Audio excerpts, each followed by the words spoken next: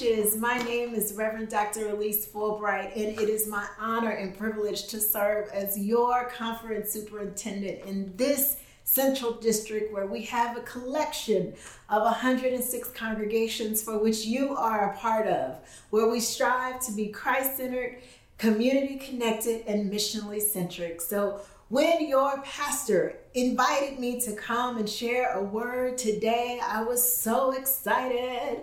And so we will not labor any longer. There is a word from the Lord, and it is coming from Exodus 1. And I'll be reading for your hearing verses 15 through 22.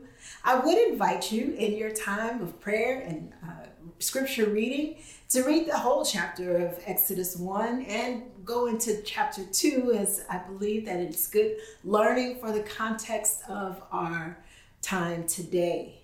Hear now this word.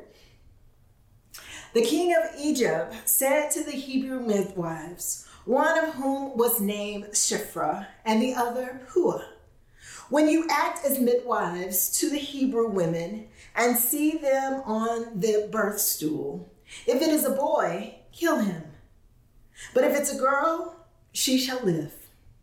But the midwives feared God. They did not do as the king of Egypt commanded, but they let the boys live. So the king of Egypt summons the midwives and said to them, why have you done this and allowed the boys to live? The midwives said to Pharaoh, because the Hebrew women are not like the Egyptian women, for they are vigorous and give birth before the midwife comes to them. So God dealt well with the midwives, and the people multiplied and became very strong. And because the midwives feared God, God gave them families. Then Pharaoh commanded all of his people, every boy that is born to the Hebrews, you shall throw into the Nile, but you shall let every girl live. This indeed is the word of God for the people of God. Thanks be to God. Will you pray with me? Spirit of the living God, fall afresh on us this day. Melt us, mend us, fill us, and then use us.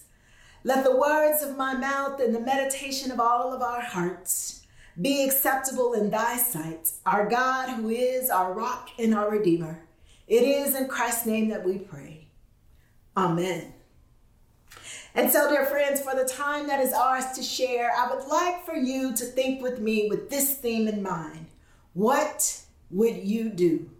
What would you do? I've always been intrigued by the television show entitled What Would You Do? It is the show that I believe tests the moral convictions and courage of everyday people with hidden cameras to see how they would react or retract when faced with challenging life issues in everyday situations. There have been some scenarios as I've watched the many different episodes where I have imagined myself being caught and how I would act in that moment.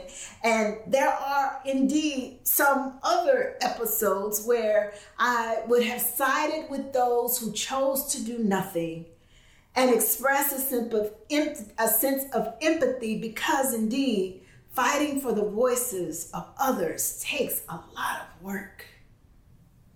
I don't know about you, but I would suggest that our current societal culture is indeed a real-time reality show where the modern day situations, and it seems as if when these matters arise where we need to show up on behalf of others, we become conveniently silent. And I'm not even talking about the matters of race and politics and gender inequities, friends. I'm referencing some of the basic necessities that many humans are begging to have, and many of us have remained silent when we indeed have the influence and affluence to do something about it. Thus the question, what would you do? You may be asking, and I'm glad you asked, so what are you talking about? Well, I'm talking about, perhaps, how is it that we here in Hendricks County could have the opportunity for every child to engage in a quality education without going to bed hungry and waking up malnourished? What would it mean for families who they don't need to choose between food and medical or health care, but both of those needs are satisfied? And there are a host of other examples, but those are just some that come to mind for which we have remained silent for too long. There are far too many people who need our influence and affluence in order to make change in this world. And it begs the question, what would you do?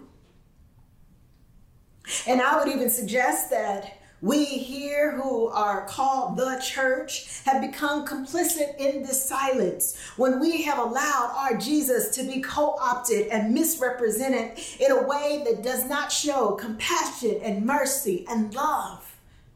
When the Jesus whom we know, who ate with outcasts, who redeemed sinners, who raised to notoriety the unknowns in order to carry forward the good news message, and who was neighborly to those who did not look like him, talk like him, or act like him, when that Jesus is being represented in a way that does not represent the Jesus that we know to be true as our Lord and our Savior, and we remain silent around that indeed is a problem. The great drum major for justice, the Reverend Dr. Martin Luther King Jr., is quoted to say, "The time is always ripe to do what is right." And I believe we see that complexity in our text for today, as was read in Exodus 1:15 through 22. You see, Exodus begins as a new Pharaoh takes into power, and he is in fearing of the people, the children of Israel. And throughout the course of this reading and his initial leadership, he's proposing to deal with these people shrewdly, making them slaves when they were once honored guests in the land, forcing them to build grain storages, cities for his profit. The real drama is played out when the king attempts to repeatedly overcome this immigrant population with violence, but is repeatedly outmaneuvered by God and God's people. The new Pharaoh even steeps so low with the recruitment of these two Hebrew midwives, Shiphrah and Puah, to become accomplices to his crime and intentions to try to stop the population growth of God's people. It is noteworthy that many commentaries highlight these two women, Shiphrah and Puah, who were considered to be prominent women and righteous women. So these women had a deep love and devotion to God, and that could not be compromised by the edicts of the king.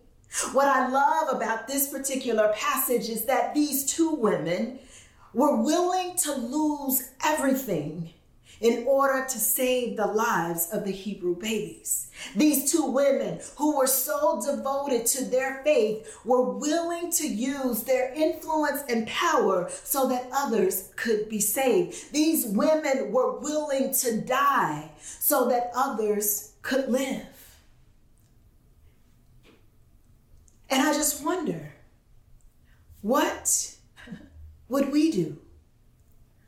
Friends, it is said that the way of justice is never easy, but it is necessary so that all can experience freedom. And a recent quote that I heard suggests that you have to be brave enough to be faithful, even when you don't want to be.